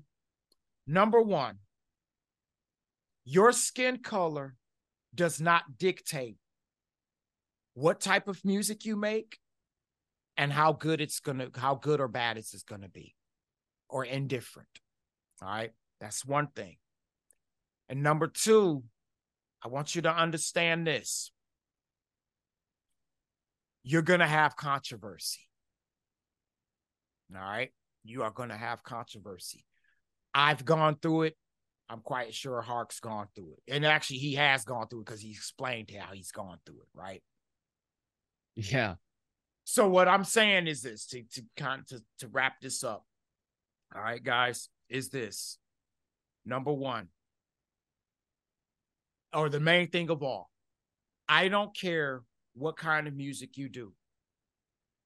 The one thing I want you all to do, no matter what, and we can all take this lesson from punk ass Adam Calhoun, Tom McDonald, Bad Rabbits, Cinnamon Babe, Dragon Baby T, Kark's white, want to be white. I don't know. I'm thinking about Cinnamon Babe too. Like, we need to figure out some kind of poly thing. Okay, but as you guys can see, my point is this, and what I want to iterate is this, y'all. We are at a cultural and creative change, all right? And every one of us, no matter if you're Black, Asian, white, Hispanic, Latino, African, from Honduras, from Micronesia, from your Laos, your Vietnamese, your Russian, your Czechoslovakian, I don't care. You all now have the ability to change the world with your music and make a difference, okay? And with the internet, we all now have that exposure. And we all have the power. And we all have the power. And it's taken me up to this moment to realize how much of that power I still have. Right? But now it's going to have to shift into where I'm sitting behind the scenes or sitting in front of this camera like we are now, and being able to talk about it and being able to represent and being able to showcase these artists and showcase this style, this lifestyle, this culture, right? Showcase what we're doing today. And that now that we have the power to do that, that's what I want to see more of us do. Absolutely. We have the chance now to combat. If we got something to say to Adam Calhoun and Tom McDonald like I do, I'm going to say it now. Yep. And now, and also being able to showcase Dragon Baby T and play Rock and Roll is Black by Cinnamon Babe and all those other great tunes that we're hearing out there. Showcase my man Kenny Hoopla. Showcase Tosin Abasi, who I've met. Shout out to Animals' leaders. Being able to have this very platform right now. Being able to shout out to my girl Guitar Gabby. Shout out to Dika Roxolidian. Shout out to Martha, Flora from Martha. Shout out to all of you. Now being able to have this platform and being able to share that with you and everybody else, and having a great partner like you as a co-host, and being able to share these things and saying, and no longer now we don't have to just say it is what it is. We have the power to now change it. And that's what I want you to, that's what I want y'all to take from this artist. Even if you want to get out of music and you want to go behind the scenes, guess what? you're needed behind those scenes now. Because look how many artists we have out here. All right. And there's also festivals. There's festivals. There's also Black and Loud Festival that's coming up. I'm going to be talking about that. And I'm going to be talking about that on my content. So you guys are going to get a chance to see that. Talking about a couple of other festivals that's coming out that's showcasing Black and brown and artists of color. So I'm going to be able to show you guys that. And this is where, again, and also being able to team up with Heart, being able to show you guys that you have a platform now. We have plenty of places, plenty of spaces and places to go to do so. All right. Let's take advantage of that. Absolutely. And like he was saying, if you're the one using your voice, using your face, using your image to either speak or sing or whatever it is, create the art and the music, then go ahead and do that. But if you want to be in the background, well, guess what? All those people doing that, they need marketing people. They need video, editors and stuff like that. They need all the people to help out with the promotion and with social media management and everything like that. Yeah. They need the help from you to share it with others that in your social circles online and with your social circles in person. Right. To be like, oh yeah, you like this, black metal band or whatever. Oh, I like that one too. Oh, you know what? I also heard about this. Oh, you're sharing it with people. Right. Mm-hmm. And you're getting in your micro nation because, the nation that you happen to physically reside in, it doesn't matter anymore when it comes to your interests. So whether to tie in what he was saying, plus with my point, I can't stand this whole, I don't like what somebody says, let me shut them down shit. But like what KP was just saying, if you don't like it, create something to counter it. Create something from you, by you, either to overcome what the other person is saying that you don't like, or to straight up combat it. One of the two, right? Because, KP, for instance, hypothetically, he could loathe the Adam Calhoun, Tom McDonald song, and he could create a song that just combats right at it, right? Yeah. Or he could create a song that is wildly creative instead of combative, wildly creative that rises above. And exactly. and his personal fuel for creating that was his despising that, or just not liking it, one of the two, whatever level of whatever level of that black metal angst he's got, whatever level of that it is, he could use that as fuel to create something great.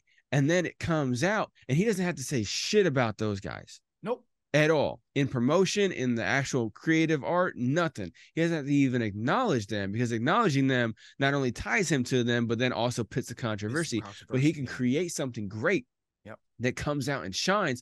And Adam Calhoun and them can do their thing over there, and Bees Believe and all them fucking weirdos over there. They can do that thing over there. And then you can do whatever it is you want to do. That person can do whatever they want to do. I can do whatever I want to do. Speaking of which, today is August the 14th, and my EP has officially been re-released.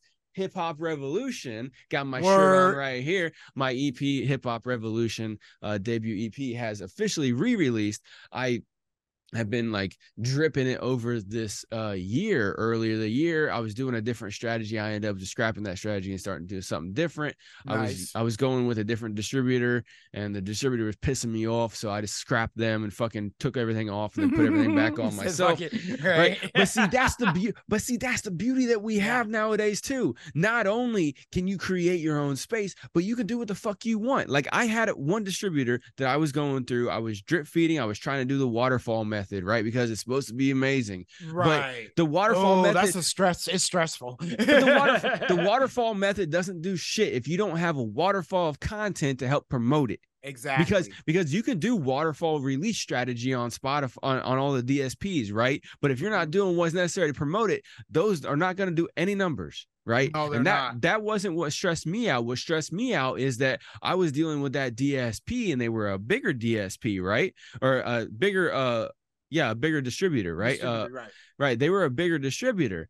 And because I previously been, so my background is, I was on DistroKid, and then I got a distro deal with an Empire sub-label. And so I was being distributed through Empire. This was a few years back. And then after my like 2 years with them, because the sub-label I was going through for that was just not fulfilling any of their bargain, except for they were putting my shit out, right? Because they said they were also going to do other things. Like they would provide artwork, but the artwork sucked, everything like that. They were trying to create a label. They weren't doing that great, and they weren't doing any of the promotion they said they were going to do. Anyway, so then I left that shit and went back to DistroKid, got the label plan that we had talked about in previous episodes, stuff like that. Started, putting out my own stuff over there. Well, then now I know somebody who I know who got a thing with Sony Orchard. He's got his own distro with them, and he's like, hey, come on here or whatever, I'll give you 100% control. You can do whatever you want. You can just distribute it through here. I won't have any affiliation to it. I just want to hook you up and help you out or whatever, give you something a little bit better. I'm like, okay, cool. So I'm working with that platform, and it was cool at first because every time I had like a question or issue, I'd submit a help ticket. They responded back within 24 hours. They would fully resolve my thing, not to send me some blanket shit. They would sit there and actually go have a back and forth with me until I resolved whatever issue it was. But then I kept running into the issue where, like, when I was trying to do waterfall strategy, like every single track that I was putting out, it had got a copyright infringement flag for the beat usage, right? And so I sent them in the paperwork where I gotten the copyright permission to use it. And so I sent them in for all of that. But then every time the next waterfall came out, all of the previous tracks that had already been out got the copyright infringement again. And yeah, exactly. It was just like, because it was seen in their system. It was getting flagged again because it was seen as a new release.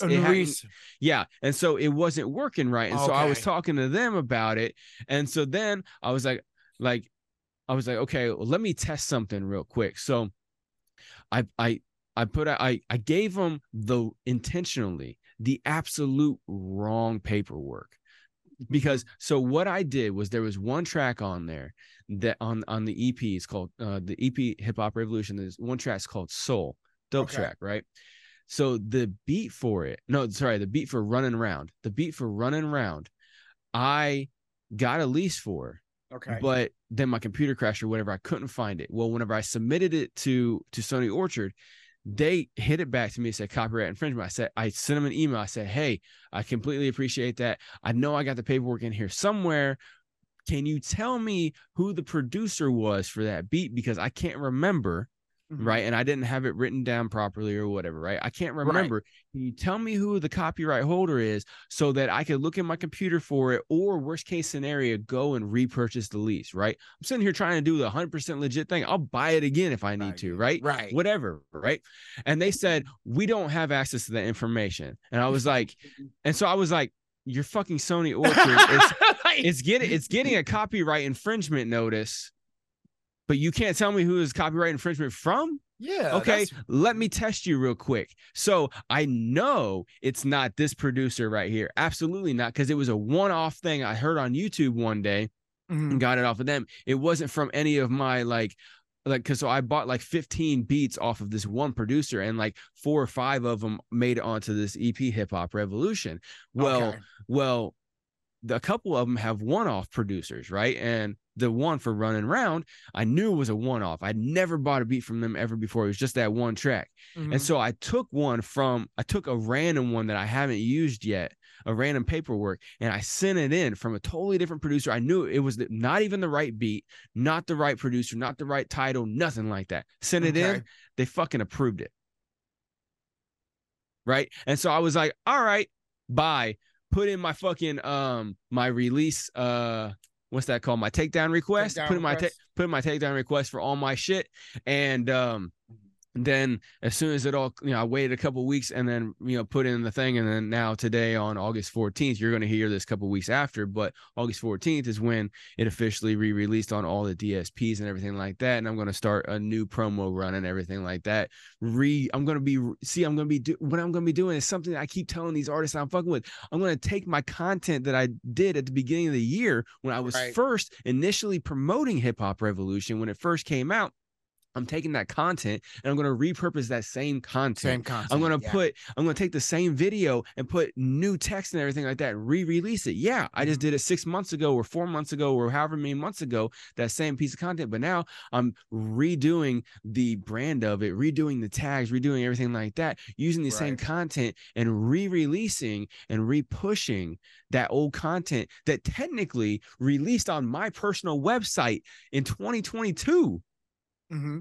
That I didn't actually start putting on the DSPs until early 2023. It didn't start actually putting out music videos for and doing promo for until early 2023. Now I took the stuff off the DSPs, re-releasing it now and doing a whole nother run with the same kind of content, like some of the same exact content and some new content, mixing it in there and everything like that and re-putting it back out there.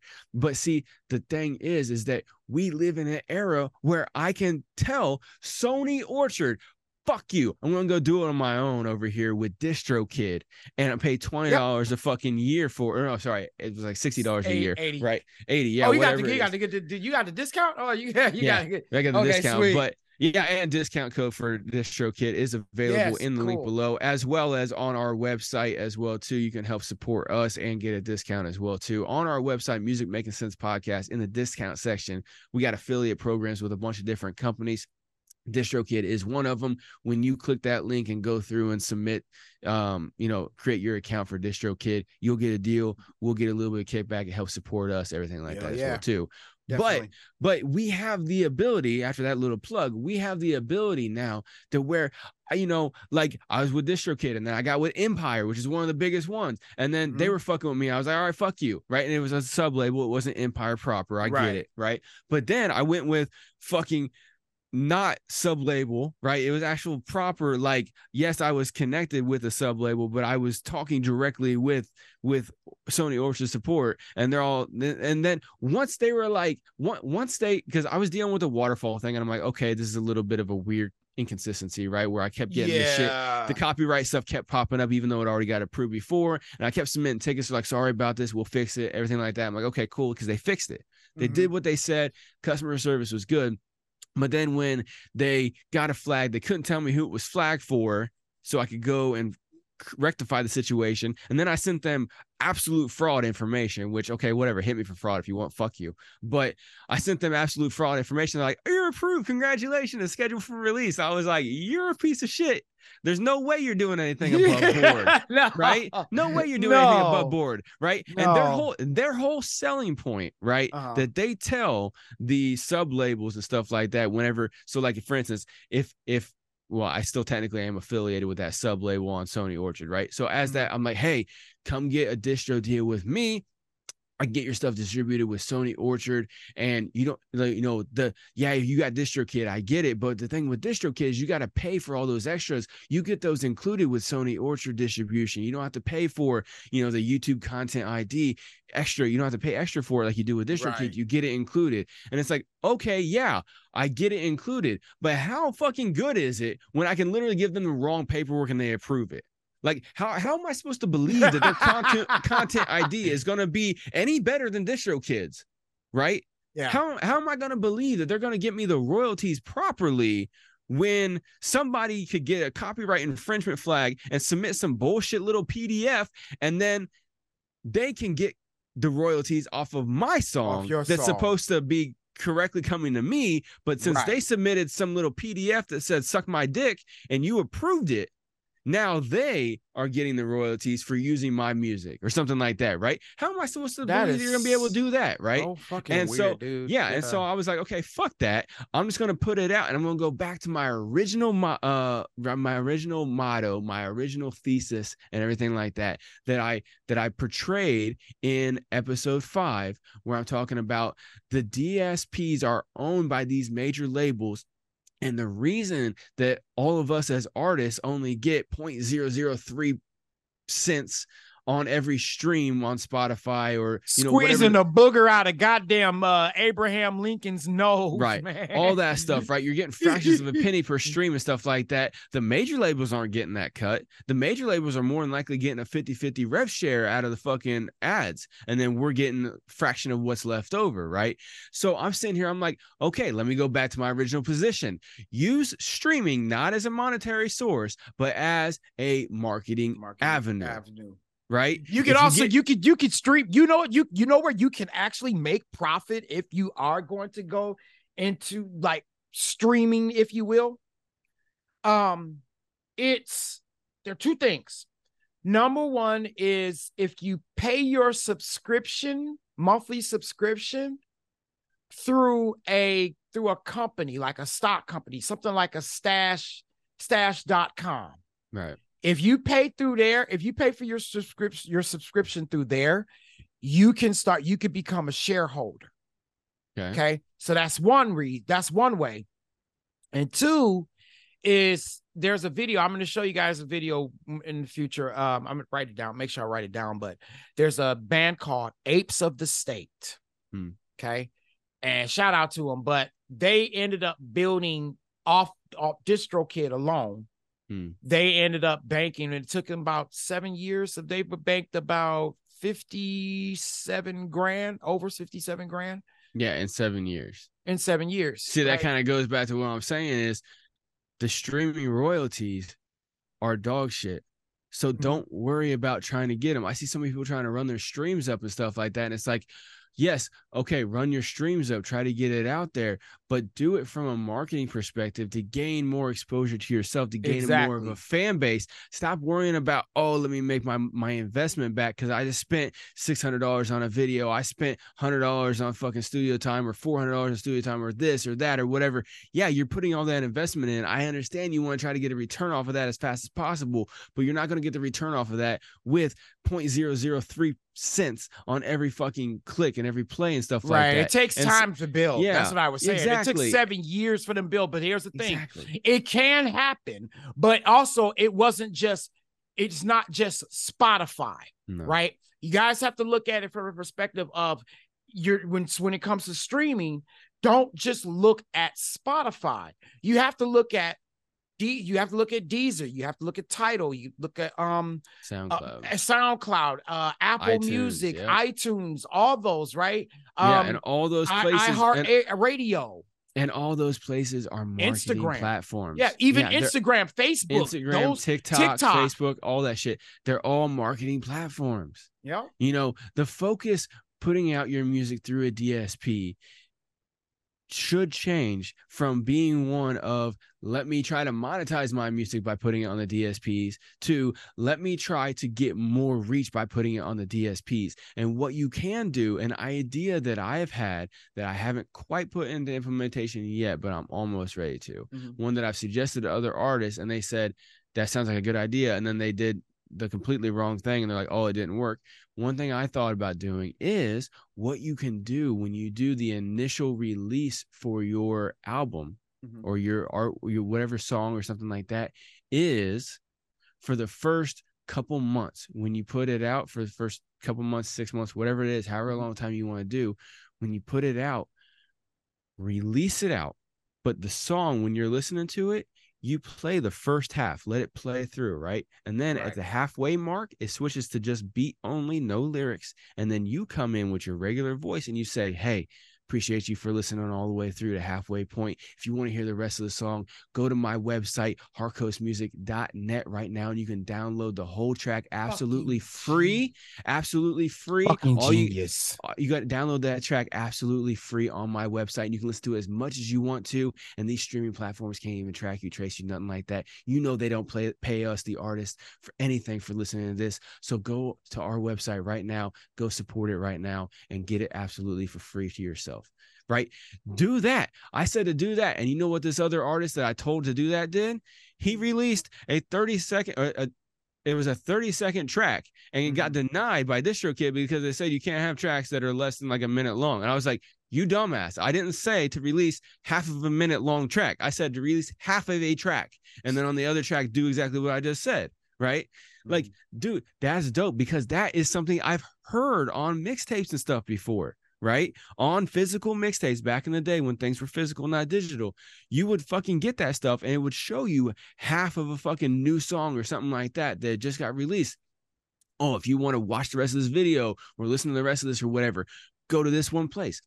And see, what you're doing is, if you set it up properly, especially through Wix, right? Wix is my preferred website creating software, just because what you can do is when you upload your tracks on Wix, you can set it to free with email. And so all the person Bandzoogle does that too. Yes. But Squarespace is trash for doing it. Yeah. WordPress is garbage. You know, a couple other places are not that good for doing it, right? Yeah, Wix and Bandzoogle for sure. But Wix is good because what you can do is you can just go into the settings on those songs. You can have some set for 99 cents, some set for $1.99, some set for absolutely free, and some set for free with an email. And all the person does is they click add to cart, and then they go to checkout, and then it's absolutely free. They type in their email address, and it sends them that. Right now, you have their email address, and if you do it right, you can do proper email marketing with them, where you only send them one email when you have something new coming out. People always, whenever I talk about email marketing to people here in 2023, they always tell me, "Hey, man, email marketing doesn't work. People don't read their emails anymore." No, but yes, people do. They do to an extent. And if you're sitting there hitting them up once a day, once every other day, like I've been getting lately here with some places, Brandman Network, where you're getting all kinds of marketing stuff every other day or twice a day or 3 times a fucking day. It gets annoying and you swipe it away. You don't pay attention. However, if you came to hardcoastmusic.net and you downloaded for absolutely free my brand new debut EP, Hip Hop Revolution, and you typed in your email address, right? What I would do is whenever I have a new music video that just hit, I would send an email with a link into it. That was it. Boom. Very simple email that says, "Hey, here's my new stuff. Appreciate you for rocking with me. Here, go check it out. Hey, I got a new EP coming out. Hey, a new song just dropped." That's it, right? And then here and there, if you got some merch or you got a show coming up or something like that, or you got something you want to monetize off of, you can send them that. But that should be rare. That should be secondarily, right? And like I said, at maximum, once per week, send them an email about something new that you're doing. Not something that you always do every week, but something out of the ordinary, right? So between once a week and once a month, so you're only sending between 1 and 4 emails a month to these people, right? You got to be very delicate because you gave them something for free and they took the leap of faith to ask you or to give you their email address. And they gave you a legit one so they could actually download that song from you or that album or whatever it is. Now, you need to be delicate whenever you're sending stuff out to them. Don't blast them to where they put you into the spam folder and never get anything else that you got. And they don't just turn off to you completely and delete your fucking songs. They don't want to listen to your shit no more, right? Right. When you're harnessing these people as fans, you're getting a lot of free game right here, right now, that I usually charge people to tell them. Yeah.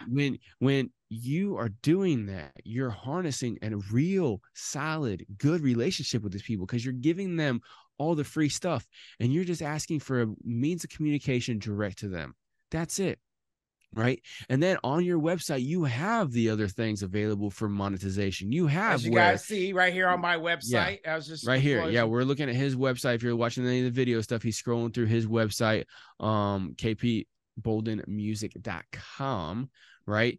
Yep. But you can see exactly how his is set up and stuff like that, right? You can do these kinds of things, right? And you can start building that because if you have all your stuff available for free and for sale on your website, if people want to give you money, they will give you money. If you have an option for a donate option, like what we do on our Spotify now, where you can actually give us a monthly donation to, if you're listening here on Spotify, or if you want to listen to us on Spotify, you can go and set up a monthly donation to Music Making Sense podcast of 99 cents or however much money you want to spend a month to donate to us or whatever.